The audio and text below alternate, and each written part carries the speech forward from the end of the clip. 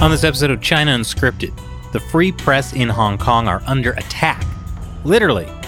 China's legal warfare, and a Chinese glass bridge comes crashing down.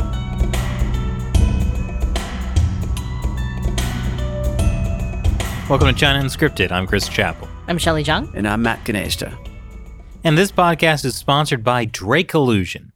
Drake Illusion is a software company that offers a cloud computing solution to manage all aspects of your business: accounting, product management, inventory, and more. Drake Illusion ERP system is capable of replacing your QuickBooks and provides a solution that can grow with your business.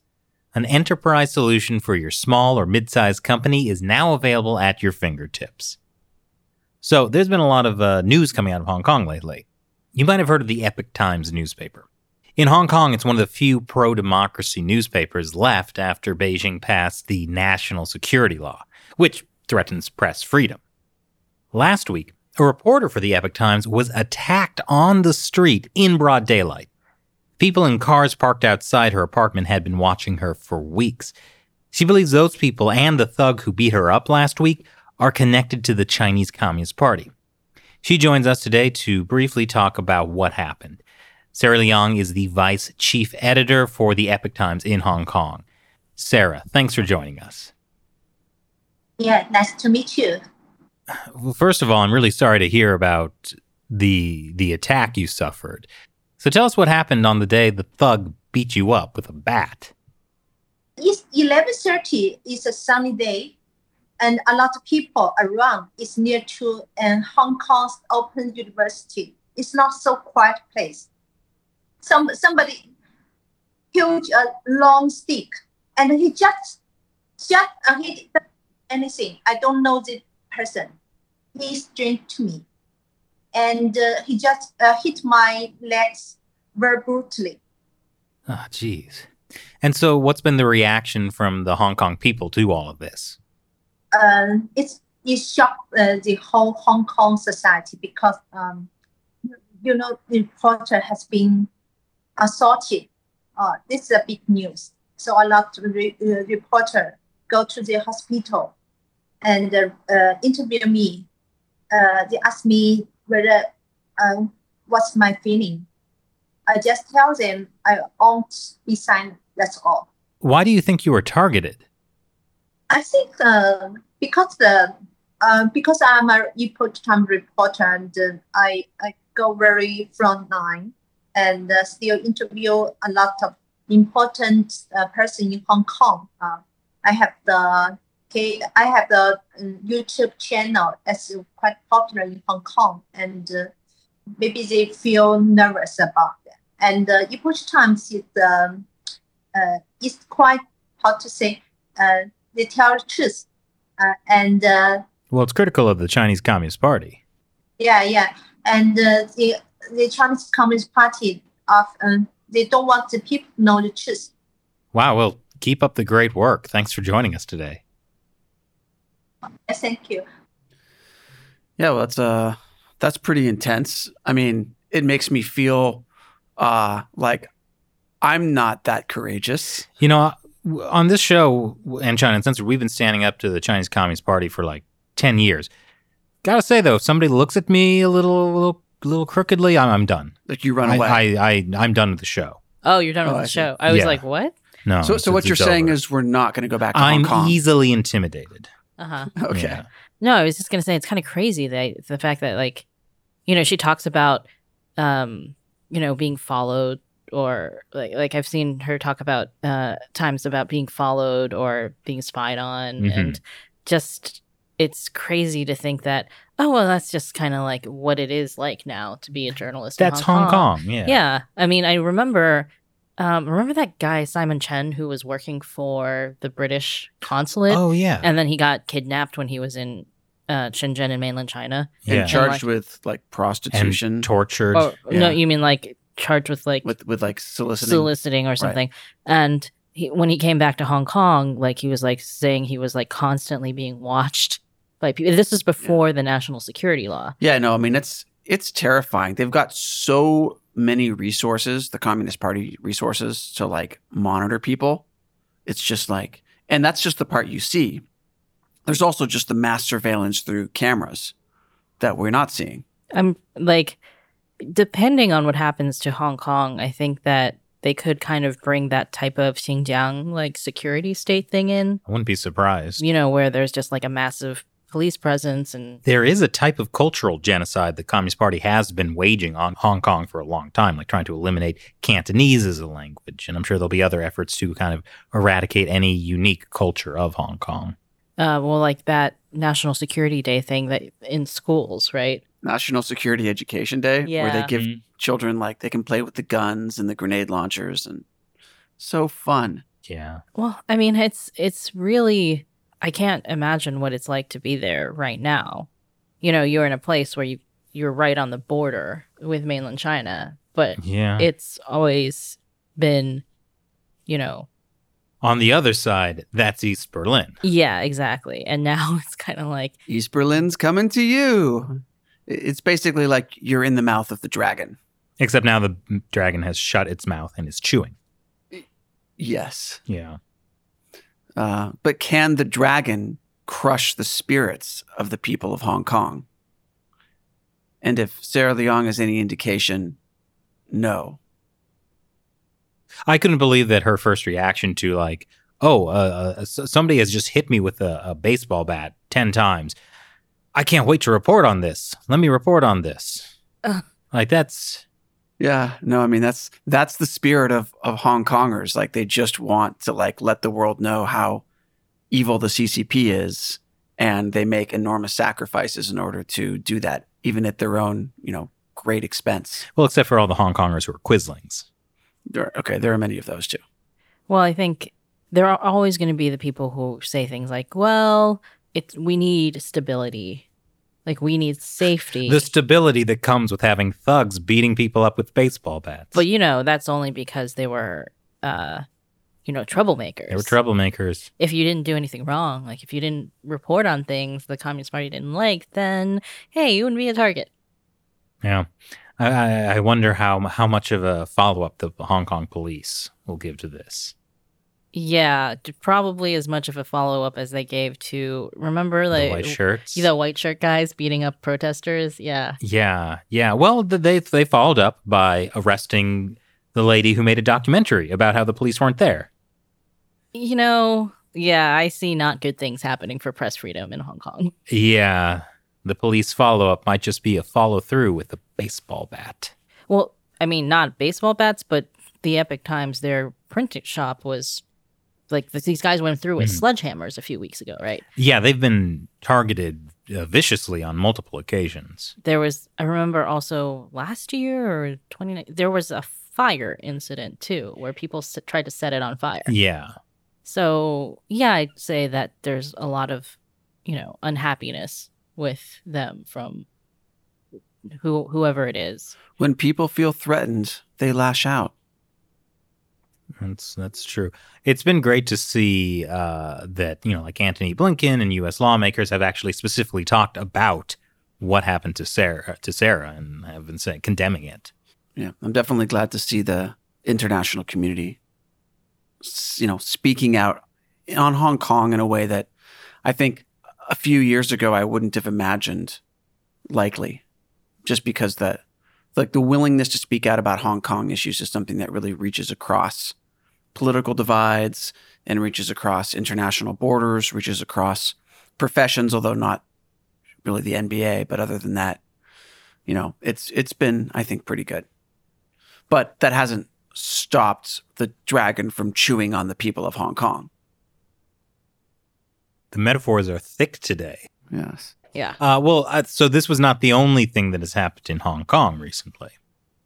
Yeah, there's been so much. They officially passed that patriotic oath law where, if you want to be a district councilor, you have to swear an oath. And it loyalty. was previously that sort of the higher ranking people in government had to do that oath.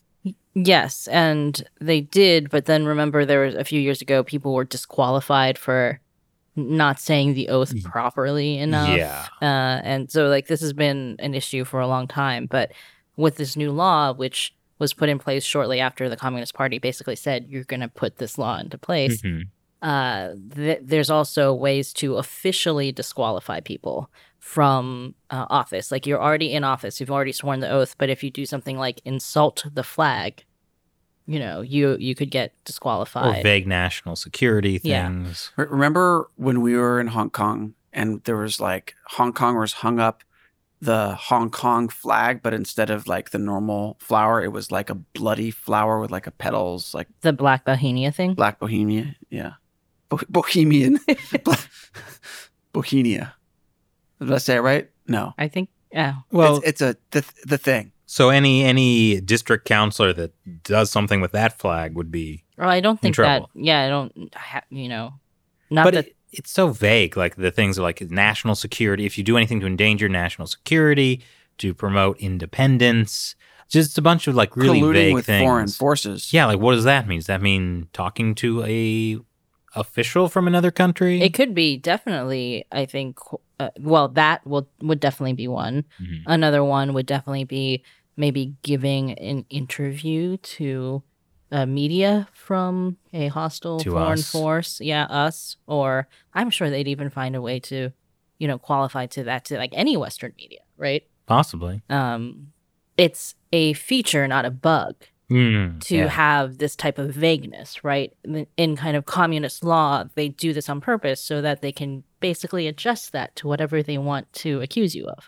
Is this better or worse than the days when they would just do whatever they wanted with no excuse? And now they sort of like make laws to do whatever they want. This is worse.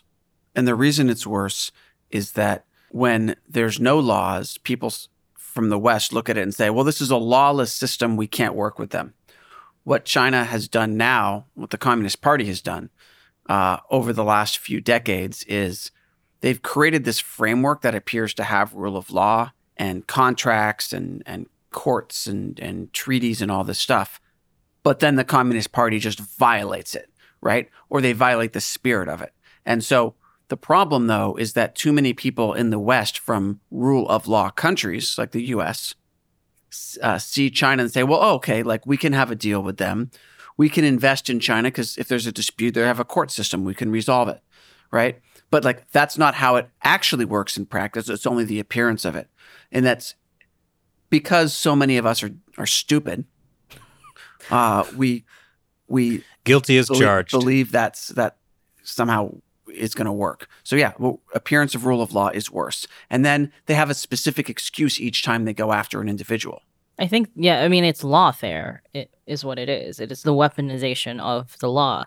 And it's not just about violating it when they want to. They're actually kind of setting this system up to justify the things that they've done. They start repressing the Uyghurs in Xinjiang, and then they slowly set up a system where now you retroactively make it legal through, different ways, legal mechanisms, things like that. And this kind of policy extends pretty far, like the Coast Guard law that they came out with recently that basically allows, they're giving justification for the Chinese Coast Guard to essentially take over disputed territorial waters in the South China Sea. Right. And it gives them a legal justification to open fire if they're attacked. And then what this does is because it's like, oh, well, the Communist Party, the Chinese government has announced that there's this new law. And so everyone else should know not to mess with them because then they'll be able to open fire according to the law. It's basically using it as an excuse, but it's an unjust law. It's a law that violates international treaties and whatnot. But like that doesn't matter because the law itself has been weaponized in this way. Well, this is part of how the Chinese Communist Party is dividing the world between, liberal democracies and the authoritarian system they want to create. Because it will get to a point where it's either like, countries will be like, okay, yeah, we agree with how China looks at international law and whatnot. And it's just, the purpose is to divide the world. Like, so the Communist Party it'll be clear which countries are on China's side and which is part of the other side. Yeah, we had a guest on last week, Tofi Seradine, who was talking about the, when Belt and Road partner countries are dealing with China, they're typically signing an agreement that says if there's a dispute, we agree that it will be resolved in a Chinese court, right? And like, if those countries are stupid, which presumably they are because they've signed a Belt and Road Agreement with China in the first place, if they're stupid, they think that this gives them a pathway to resolve conflicts. But in fact, there's roughly zero chance of it being resolved in their favor because it's being done in a Chinese court, and the Chinese courts are controlled by the Chinese Communist Party. I don't know if that they think that it's going to work in their favor. I think it's probably that they had no choice. Right. Well, the choice they should have made was to not sign a Belt and Road Agreement with China. But once you've already crossed that bridge. I mean, I tend to blame these countries less because there is often an infrastructure problem in these places, right? Where there's not really, they do not necessarily have the capacity to build the infrastructure themselves. And if they're not clear on what the Chinese Communist Party is or what they're doing, they get kind of like wooed, right? Well, often the reason these countries don't have good infrastructure is because they're ruled by corrupt authoritarian governments, often with either communist or socialist leanings. So, if they cleaned that up, they wouldn't be in that situation where they have poor infrastructure in the first place. And you wouldn't have like these dictators who are, when faced with money from the West that requires them to reform or CCP dollars, Look, Right. I mean, maybe they're so beloved that they've just been elected to office, for the last 30 years straight. People love them. It happens. Yeah, I mean, the U.S. over the last few years has done more to build alliances with some of these developing countries and help work with them on funding. And I think that's to the U.S.'s credit because it does provide them another option that's not China. But the problem, as you point out, is like a lot of these are these dictatorships. And it's the Chinese Communist Party that specifically seeks out dictatorships to work with for the Belt and Road because it knows it's much easier because you only have to enrich a certain people, and you're much more likely to get that deal.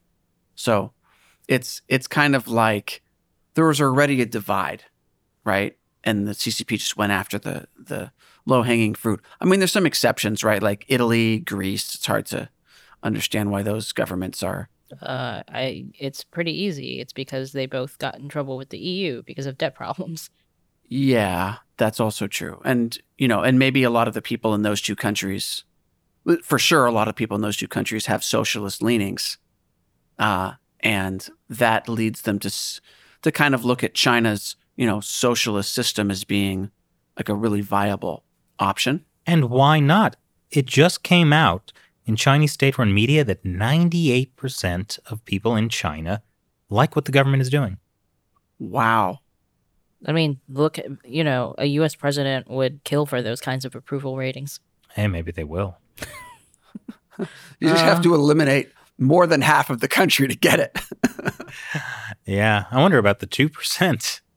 Well, Yeah. no, it's Fake. Well, it's just like, when Xi Jinping got elected Yeah. by the, National People's Congress, and there was one person. One vote who voted nay. Yeah, and it's like, okay. Probably Xi Jinping. Yeah. I don't want to do this. But this actually reminds me, I read this interesting, this take on what propaganda is. I don't think this is entirely accurate, but it was an interesting theory that propaganda, like you see something ridiculous, like 98% of the population approves of what the Chinese Communist Party is doing. And so like you might think, oh, that's laughable. Obviously people won't believe that. That's not what the propaganda is about. The propaganda is there to be clear that it is propaganda. So people know this is what the government is doing. This is the lines they are drawing. Don't cross that. It's meant to remind you of who's got the sword over your head. Interesting. Yeah, I thought it was a very interesting way to look at it. And I think in many cases that is true. Because sometimes you'll hear like these, the propaganda mouthpieces of the Communist Party coming out with something like absolutely ridiculous, like, hey, Tibet's the happiest place in China. That might not be accurate because that's, geared towards the Western world. But yeah, like some of the lines they come out with are just so unbelievably stupid. Like, why would anyone believe it? Well, the point is that they don't. It's like it's the party speak. It's like, you have to go along with it. Right. I mean, I think that for people inside China, it works better. I think for people in the West, what's much more insidious is the targeted disinformation, where like this comes in many forms. Like one example is China will release some statistics which are made up but done in a way that sounds reasonable, and then get Western reporters to use those statistics. And like, yeah, they're like, yes, it comes from the Chinese government, but like they still report it because they don't have any other source, right? The coronavirus is a good example. Like the number of people who've died, or like whatever the statistics are.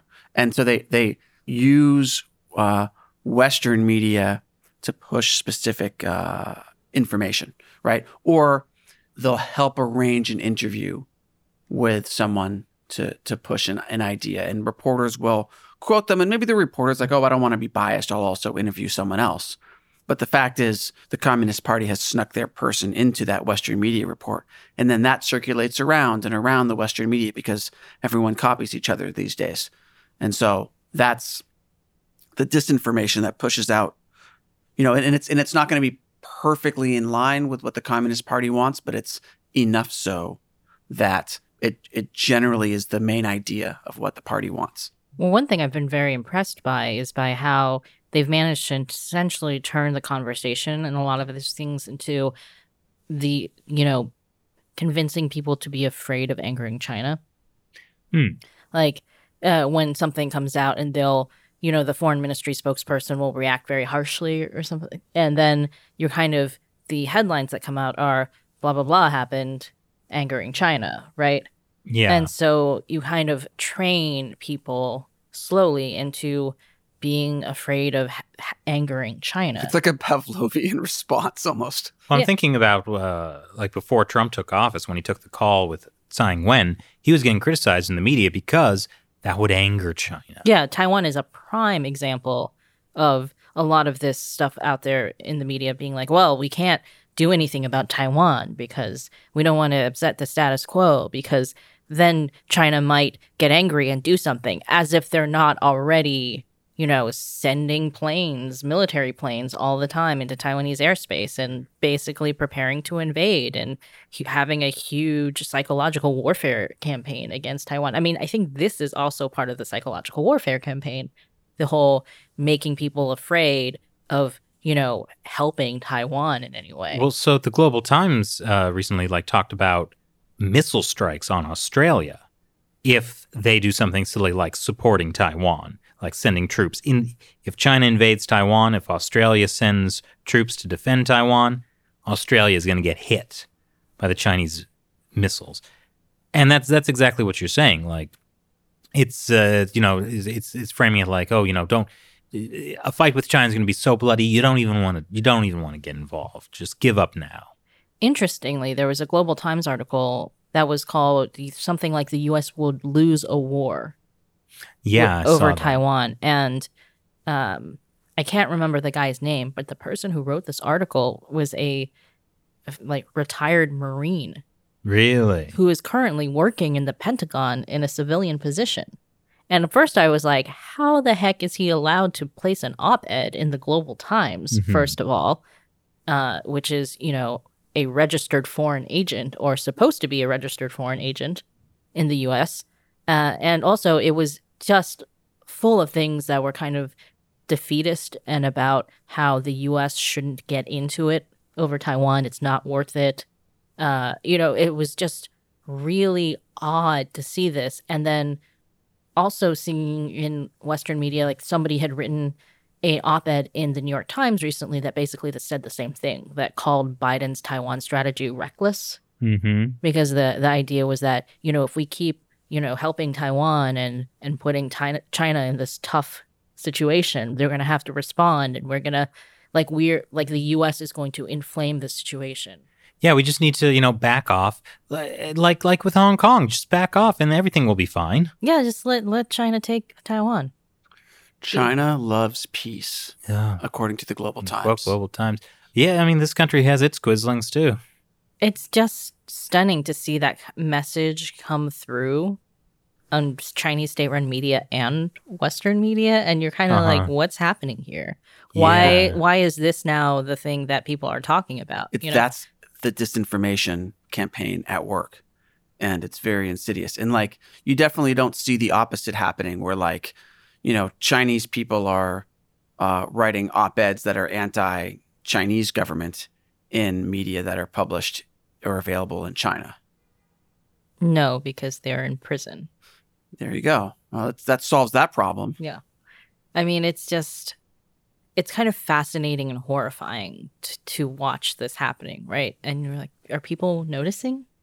Is this going to actually influence people? Is this going to influence U.S. policy? Well, this is why we were talking about on China Uncensored, the idea of like us creating like some kind of PowerPoint material or something to get people to actually sort of spread the word about China, because American society needs to know about China. All the time I meet people who just know nothing about Yeah, China. I mean, I'm not sure a PowerPoint is like the most engaging way to do it. But yeah, there's something. I like PowerPoint presentations. You're pretty good at them.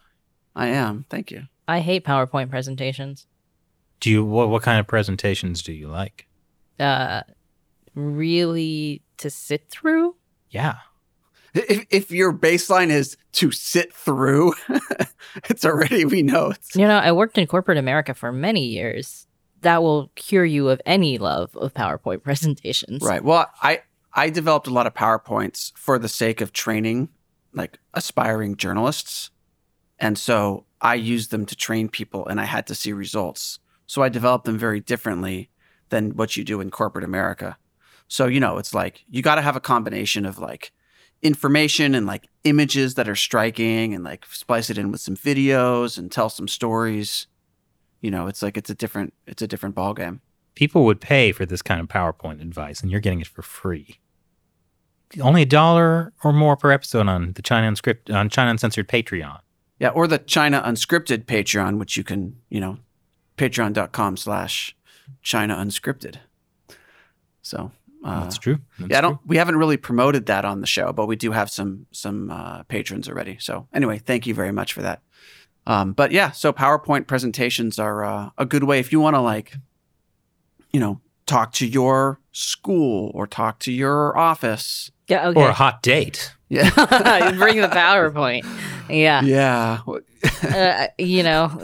I see that you've had a thrilling dating history, Chris. It's great. I ask someone out on a date, give them the China rundown, and then the next day I get to ask somebody new out.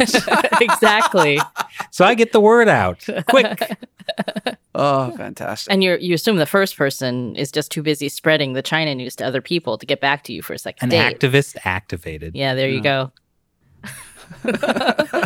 I mean, I think we have joked about this, but I have really found myself, in a party just talking to people about China.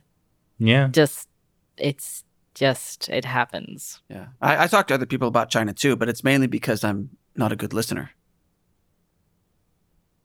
Well, speaking of like how this propaganda gets used, the Chinese Communist Party is on a huge propaganda push about Uyghurs. And now I'm not quite sure where this falls in line with what I was saying earlier about propaganda, because some of the propaganda is just so unbelievable. It's like I can't imagine that they actually expect the West to swallow some of it. But it is the latest, probably one of the biggest propaganda issues for the Communist Party right now. Yeah, I saw a Global Times article the other day that was about, how the West just ignores all of the festivals and happiness that's currently happening in Xinjiang. And the first line of the article was literally about how this Uyghur guy was, wearing traditional costume and a hat, dancing happily in the square to celebrate the end of Ramadan, Hey, remember when we had the Uyghur on who tried to start a kindergarten for Uyghur children and was raped in prison for it? Yeah, it's that totally didn't happen. What do they think? What prisons? I think rape? They've definitely gone. I mean, he was probably a liar. That's the way they go for the Uyghur people who have come out and are, talking about their experience in these camps or prisons or detention, whatever. Wait, but if all the Uyghur people are happy, why would any of them lie? They listen to foreign forces, evil U.S. or terrorists. Yeah, Matt, isn't that just the basic thing that, of course, they're puppets of Western imperialism? Yeah, that must be They're deceived. All the Western imperialist propaganda that's allowed through the firewall into Xinjiang.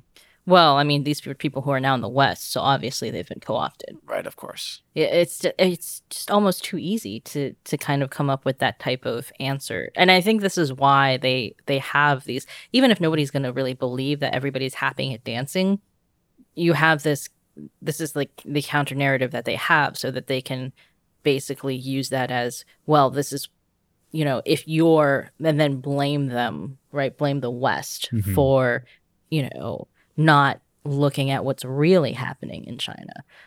Or they blame the West for the problems the West has. Like, no, don't talk about Uyghurs. What about... Well, so, like, in some posts I've made about what's happening in Xinjiang this week, like, there's been a bunch of people... There have been some people who have been said, like, well, what about U.S. support for Israel and what they're doing in Palestine? How is that any better than what's happening in Xinjiang? Well, I mean... Israel's not putting people in concentration camps and using gang rape as a form of torture. I still remember this CGTN reporter standing in the middle of the square in Kashgar and talking about how she couldn't find any genocide. And we used that in an episode, but we didn't show the part in between where she basically said, I didn't find any genocide. Probably the U.S. is talking about genocide because, the U.S. had a lot of genocide in their past. How they treated the like blacks and how they treated the Native Americans. And, they probably feel that you have to have genocide to have a prosperous society. So they're just projecting that genocide onto China, which we don't have any genocide. Though it's funny when that kind of logic backfires in their propaganda. I'm thinking of, I think it was Thailand, where they were, like something was happening and then they pulled like the whole, what about your government? And they were like, we hate our government too. Yes, it was the whole Milk Tea Alliance thing. Yeah. Where the Thai people were kind of standing with Taiwan and standing with Hong Kong. And then the Chinese, 50 centers or, were coming back and being like, well, like your king sucks. And they're like, yeah, he sucks. And, but it is a weird logic puzzle where they're like, well, what about this other bad thing? It's like, well, both are bad. You can say that. That both can be true. Yeah, like it's like you don't have to ignore racial problems in the U.S. to say the Chinese Communist Party is carrying out ethnic genocide in Xinjiang. Like both things can exist. And I think the biggest difference is that whereas the Chinese Communist Party completely denies everything, the US is addressing it like in the media, in the government, on social media, like it's a totally okay thing to talk about and address. And there's like steps being taken and laws being passed to look at historic injustices. And you can agree or disagree about the extent to which those have, taken place. And there is that discussion in the U.S., which is another healthy thing that there is, where there isn't in China. There can be discussion. Yeah. And so like it's a completely, like if you try to compare, like slavery in the U.S. to what's happening in Xinjiang, like that framework is what the Chinese Communist Party wants, because then like the U.S. has no leg to stand on. But the real framework for this is like, if there are problems in the U.S., they can be addressed because people are willing and the media is willing and the government is willing. And if the government's not willing, the media is independent and can push the government, right? And in China, you have none of those mechanisms because everything is under state control. I mean, I think the U.S. does have a leg to stand on. This is part of but the Chinese Communist Party is trying to convince you that you don't have a leg to stand on. And this is what I tell my dates. I hope you at least buy them a nice dinner. No, I can't afford that. Dollar pizza, that's the trick. Oh my gosh. We should not start a dating advice channel. It doesn't have to be good advice. In fact, the worse the advice is, the more views we'll get. I wonder. But the more lives we'll ruin. So it's a trade-off. They'd probably just ruin them somehow themselves. Speaking of things crashing down to reality, How about that Chinese rocket that came crashing down? Oh, I thought you were going to talk about the glass bridge that came crash. Well, it didn't. Lots of things are crashing. But once we cross that bridge, That just reinforces my commitment to never get on a glass bridge my entire life. Yeah. I All right. mean, Well, you had already been committed to that. I so. wouldn't even stand on the edge of that bridge that was on that waterfall in Norway. Remember? Oh, Yeah. yeah. Yeah, I was that so didn't have freaked any out. glass. It was just a normal. Well, I mean, like bridge. you could kind of see through the slats a little bit, but it was On the more railing, that, it was more that I just freaked out by heights. It was very fun to sort of. yeah, Yeah, but so thanks. China's got loads of these glass bridges, like these glass bridges over huge precipitous drops. So And- they're tourist attractions. You know? Yeah, like I know there was one that is like, it's got like an LED floor or something. It's programmed to like start to look like it's cracking and make cracking sounds when people walk Oh, across. that's so hilarious. Oh. Well, there's all kinds of videos of people walking across it and then like panicking and like, grabbing onto the rails for their lives. It's a little less funny now that one bridge actually did break and one guy was holding on for dear life. Yeah, it's creepy. The photos of him just like hanging on, and there's no glass. It's anywhere. got to be like at least over 100 feet drop.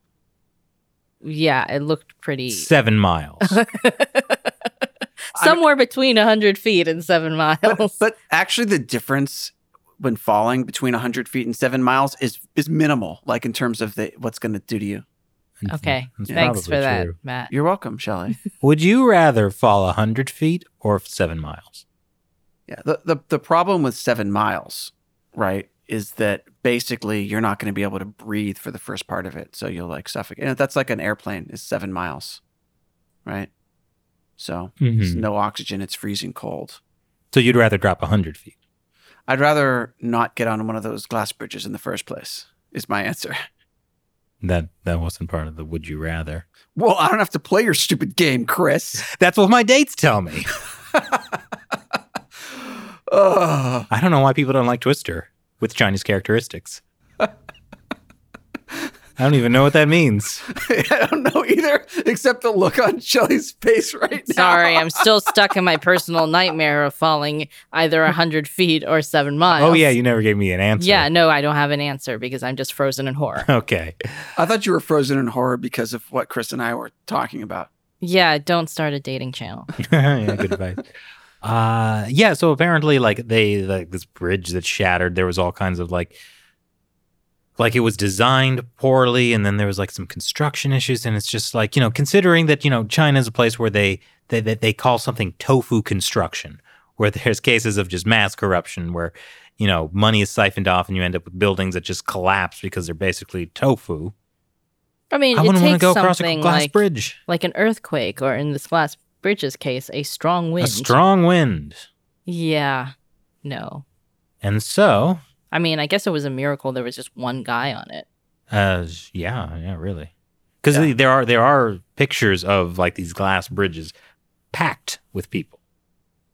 Right. I mean, and there's also cases of bridges having collapsed with people on them or cars on them. So this is not like a one-off phenomenon. It's unfortunately been common in China that just the bridge construction is not. Remember when there was like that string of like escalators breaking and people like getting chewed up by them? Oh, yeah, it's terrifying. Yeah, I feel like that's almost more terrifying for me than the glass bridge thing. Well, you Yeah, certainly kind of. get on more escalators than glass bridges. Well, that's true. I don't know. Somehow my fear, like I don't really have a big fear of heights, but like You have a fear of escalators? no well, a fear it's- of being ground up into paste. Yeah, It was basically that's the fear. It's like it's a different type of fear. And yes, technically they weren't ground up into paste, but they were killed by grinding down. Oh, geez. Well, And this was happening. There was like a while where this So like a lot of this was coming out. aren't you glad that we can't ever go to China? Or Hong Kong. Yeah. Well, Hong Kong construction's okay. That's true. Speaking of Chinese construction, how about that rocket that crash landed? A long march. It was a long march. What's the problem, Chris? Other rockets crash land too. What evidence is there that other out of control rockets are any more out of control than China's? Yeah, that's the defense. This is what we're talking about the propaganda, Such right? crazy pants. Right. I mean, yeah, and I think that the point that like other countries' rockets do also have accidents, like yes, it happens, but China's was not like, it wasn't so much an accident as it was like a design flaw through this kind of careless, like not bother to add enough like booster rockets so that the trajectory could be changed should there be, should it fall out of orbit. What went wrong with this rocket are things that like spacefaring nations have already figured out. And there's a solution already in place to prevent something like this from happening. They just didn't build it in. They didn't care because China's in a rush to dominate the space race. Right. And I think also like a lot of what China does is this kind of carelessness and like in terms of like leaving space junk, right, in orbit, which is increasingly dangerous because you've got, even like a screw orbiting the planet is, it's traveling at like, 17,000 miles an hour. If we saw gravity. And so like even the tiniest thing can cause a major disaster because if that's going 17,000 and, your space station is going 16,000, that's a 1,000-mile-an-hour screw is like a very dangerous thing, right? And so for all these reasons, because physics, right? Because science, space junk is super, super dangerous. And the Chinese Communist Party does not seem to care how messy they're leaving space. And pretty soon, after 100 years, like no one's going to be able to leave the, atmosphere because it'll be too dangerous. No, they just invented a space vacuum. Shelley wins. Yeah. Didn't Spaceballs have something like that? That's right. That's right. That's the technology we need. Yeah. But it's really scary that China is building a space station. Like this rocket that went out of control and could have crashed anywhere on the planet was carrying parts for the Chinese space station, which they're building because they're banned from the International Space Station because China's space program is run by the Chinese military. The same people that like to crush students in tanks. Oh, that was years ago, Chris. Yeah. Yeah, now they just do it through lawfare. Or escalators. Ugh. But yeah, like think of like, well, one, like you were mentioning, Matt, the debris that could be created in space from China doing a bad job building a space station. And I'm like, what if that crashes down on people's heads? That'd be worse than just a rocket. Well, I mean, statistically speaking, it's more likely that it would just crash into the ocean somewhere, given how much of the planet is covered in water. But statistically speaking, eventually every possibility becomes certain. Yeah, but like, okay, so 75% of the Earth's surface is water, something like that, right? And then of the land portion, only a small part is populated. But yeah, if you do it enough times, you're going to hit populated areas eventually. And the scary thing, I think, is just that you have no control. And as the space stations or other, things in space become bigger and bigger, you just end up with, like, imagine, like 50 years from now, the Communist Party is building like a Star Trek size spacecraft, right? Like, sure. Yeah, I'm with you. I like Star Trek. But it's made by the same construction company that did the Glass Bridge. Well, right. And so like pieces of it start falling off, right? And then they just strike anywhere. So yeah, so it's pretty dangerous. Well, more dangerous for the people who are in the Star Trek spaceship that's just coming apart. Yes. Well, I don't imagine the Communist Party would care all that much about those people either. Realistically, what would come before that is China using its spacefaring technology to destroy U.S. satellites and GPS satellites, and then... That's the real space war. Yeah, and then China... All we have is China's version of GPS. Oh, yeah, Beidou navigation system. Yeah, that'll work great for the U.S. military. Space warfare has already begun, and the U.S. is behind. Yeah, I mean, like, as funny as it sounds for the U.S. to have the Space Force, like, it's actually a super legit idea that should have been started like 20 years earlier. And, I mean, 20 years earlier. Yeah, okay. I think that's when Neil deGrasse Tyson first proposed it, right? In the early 2000s. I mean, I'm not saying it was originally his idea. It could have come before that too. But like, I've heard him talking about it before. So, but anyway, like, yeah, like China has is weaponizing space. And this is not the falling debris part. This is just the general weaponizing of space. Well, Matt, I mean, I think you're being a little unfair here because all these other countries, like the U.S. and Russia, have had all this time to like put their space station in the air. Are you saying that China can't build their own space station? We're talking about space equity. Well, you know, just because Communism in space. it's just like, you know, they should be allowed to pollute for another 30 years because they're still a developing country. That is the logic they apply to China's version of the Paris Accord. How they get to keep polluting more and more as much as they want until 2030. Yeah, it's only fair. Yeah, I mean, I think. Are you just trying to keep China down? You're right. That's what I've been doing the whole time on this show. It is surprisingly easy to make these arguments. You can problematize anything, really. Yeah. I mean, just look at the whole population thing, the population crisis that they're going through. Mm-hmm. So the Chinese Communist Party, they were supposed to release their census, their 10-year census, like last month, and they never did. And Financial Times reported that the reason was that there was a problem that the census showed that the population fell for the first time. Were they okay? Yeah, they only fell 100 feet, not 7 miles. Well, did you know that for the first part of that fall, you wouldn't be able to breathe, so it'd actually be better to fall 100? I think it's the other way, but okay. Anyway. But so they held the census because it was politically sensitive to admit that China's population was Especially declining. because the West was criticizing it because they got leaked or something. Yeah, like the Financial Times had a source that told them this. And then the census came out this past week, and it was like, well, it actually grew. There was a little mysterious bump in 2020. Yeah. You know, the year when everything was going great and people could have lots of Even children. though the birth rate fell still, somehow the population... Oh, the reason they explained it as, well, between 2010 and 2020, those population numbers are just estimates. So, you know, 2020 is the right one. It doesn't have to match the previous. But they got really, again, defensive about the idea that there are these, you know, reports going on in the media about China's demographic crisis, their population crisis, and how they're getting old too fast. Well, it's deeply problematic, this kind of Western reporting. And it's problematic because it's racist against the Chinese people. Because they're saying that their population is declining. It's because the West hates Chinese people. Right. It's basically comes from racism and not from any real statistics, because the real statistics are provided by the party. Okay, not bad. Shelley, you problematize it.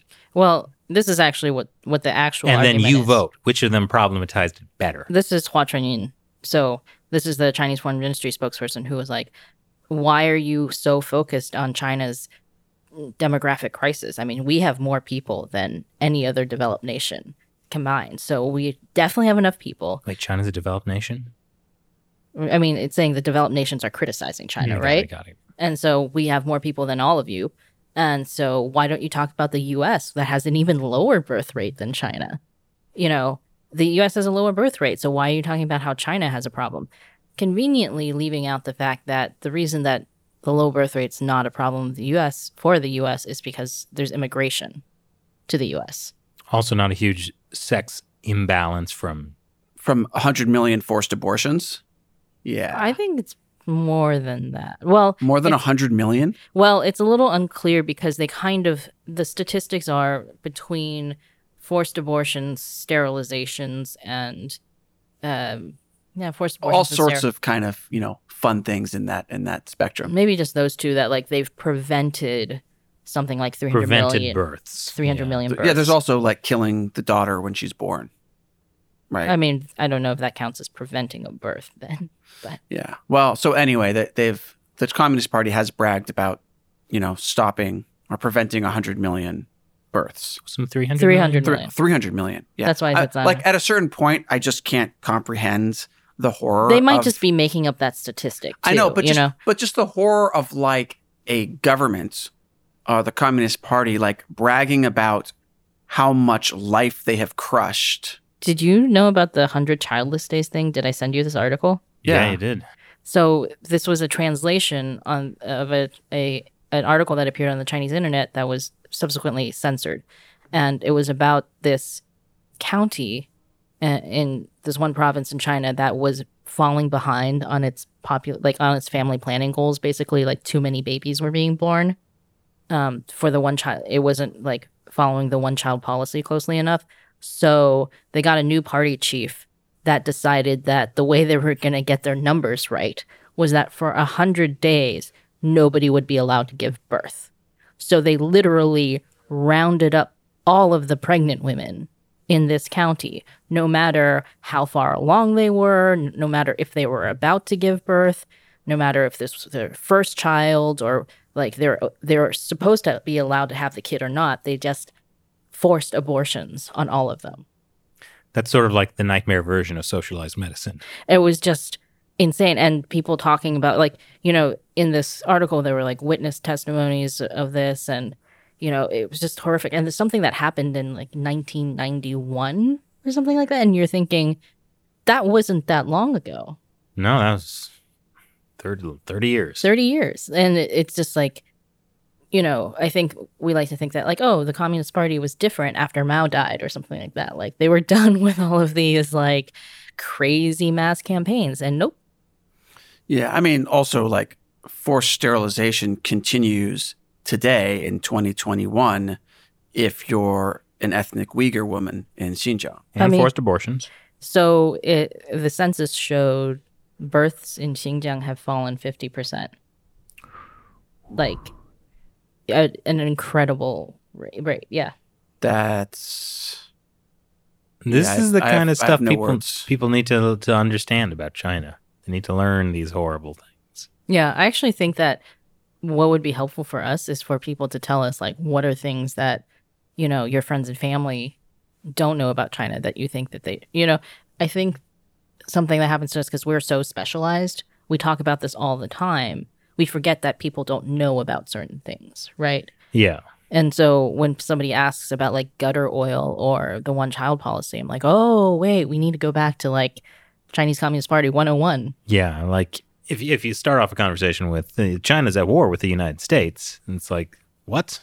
They just don't have the background for that. So what you're saying is like you should crazy guy? Start with 300 million forced abortions. Have you heard about the 100 days no births? This has been a great date, by the way. So do you want to have kids someday?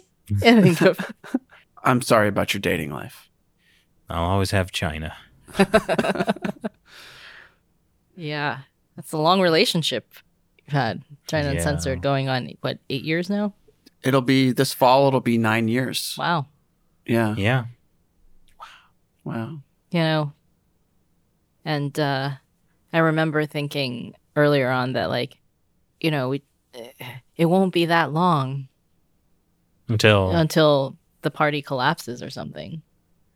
Well, I mean, when I began the show in, I think it was like November 2012, I thought really the show will only be around another month until the Mayan calendar reaches 2012, and then, but so this was not supposed to go on this long. I am sorry. You're like, I only have a month left. What should I do? Start a YouTube channel about China. It made sense to me. Well, I thought you were going to say 2012 because that was a very unstable year for the Chinese Communist Party. That's true. It was. So I remember thinking in 2012 that, like, oh man, like this might all collapse. Maybe. But they got it together. Xi Jinping got it together. Great helmsman. Not him. Another guy. Abraham Lincoln? Wasn't there that poem? Abraham Lincoln, great helmsman, vampire hunter extraordinaire. You said we were specialized. I have all other knowledge in my brain has atrophied. Like Sherlock Holmes. He was... oh, right, because he didn't know the Earth went around the sun. Because he's like, that's not relevant to my work. Exactly. I'm just like Sherlock Holmes. I feel like he was probably actually just pulling Watson's chain. Yeah. Maybe. Someday, Watson, they will call this a troll. Because Sherlock Holmes could also see into the future because he was so... He could see the trends in society. Oh man, somebody should write a Sherlock Holmes pastiche where he's actually like an astrologer, like Sherlock Holmes is Nostradamus or something like that. Hey, if you're watching, you've learned how to do a PowerPoint presentation and how to write a best-selling fiction novel. And how to create a dating advice And YouTube that- channel. Honestly, that best-selling fiction novel could get picked up by Netflix or probably the History Channel for, like a series. That's the dream, right? Mm-hmm. Turn into a movie, get into the China market. A lot of money can be made there. By the Chinese companies sponsored by the state. Yeah, it'll be a beautiful future for you. It's a good gig while it lasts. The trick is to time it so that you exit before they kick you out. Like all the Western companies that have succeeded in exiting at the right time. No, everybody's terrible at They that. all stay because they're all greedy. Or like Tesla. Like, it seems like they're pulling out now after they've been screwed. So it's like...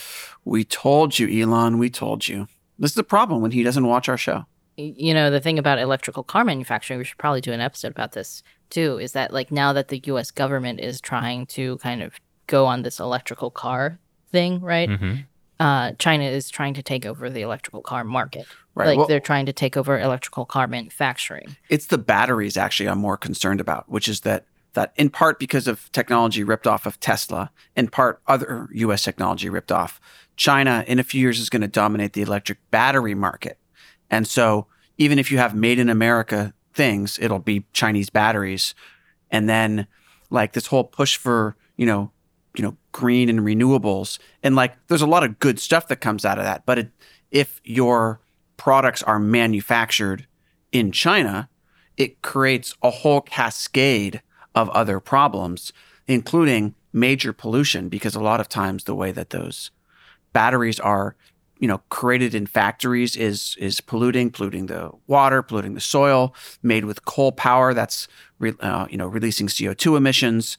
A lot of the components are made in dangerous, dirty conditions. Some of the rare earths are, mined through quasi-slave labor, just like this whole host of like horrible environmental and human problems that all are like hidden behind this, this beautiful finished battery that you buy from China to support America's green energy goals. Well, also what happens is, tensions heat up between China and the U.S. Hey, they cut off the battery market. Right. And you're dependent on that, right? So, I mean, honestly, like if we just make things in America, we'll be safer economically, safer politically, and it'll actually in net be greener for the environment because at least things will be made here according to American safety standards. I mean, I honestly thought this was something that we were going to learn after the coronavirus. Like the whole, hey, all of these medical supplies are manufactured in China. Maybe that's not such a good idea when suddenly we can't get N95 masks and all this stuff. But I feel like maybe we're just going to forget about all this because people aren't going to want to remember. Have we not talked about how stupid we all are? That's true. Stupid. We are stupid. Obviously not the three of us. And all of you. So thank you, everyone. And this podcast is sponsored by Drake Illusion. Drake Illusion ERP system makes it possible to manage all areas of your business. It can replace QuickBooks and do so much more, from automating tasks to software development as needed. It's a cloud-based enterprise resource planning system that allows you to have business-to-business communication.